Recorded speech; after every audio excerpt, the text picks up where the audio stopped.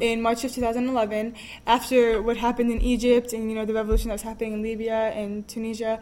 There was a group of Syrian youth, and they took some graffiti and they wrote on, in the village, like, the people want the downfall of the regime. And so the Syrian forces, like the dictator Assad's forces, took them, and he kept them for, I think, like a couple of weeks. And he, these children were between the ages of 10 and 15.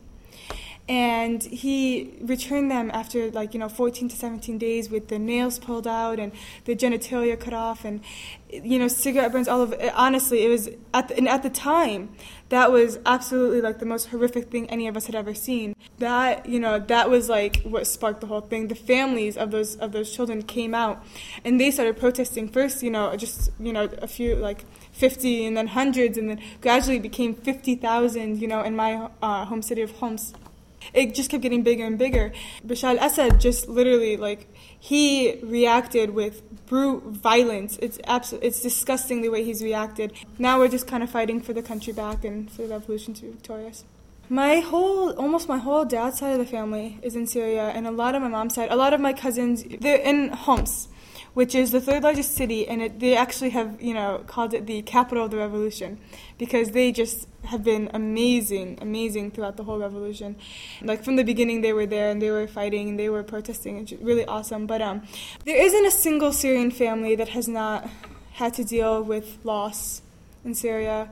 No one's been exempt from it. Of course, that's always going to be there. So I actually lost 2 cousins just about 5 months ago. They were tortured to death in Syria.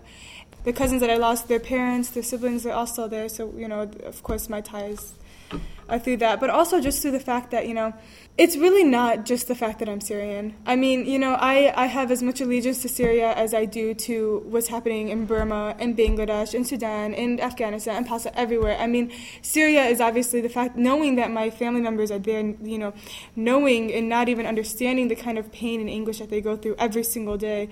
It makes it difficult, but it's not a national crisis. It really, it's a thing that humanity in general should be worried about. Everything that's happening there, it's, we should all be worried about it. It's not, not just if you're Syrian should you be caring. It's it doesn't matter. If you're human, you should be caring about what's happening there.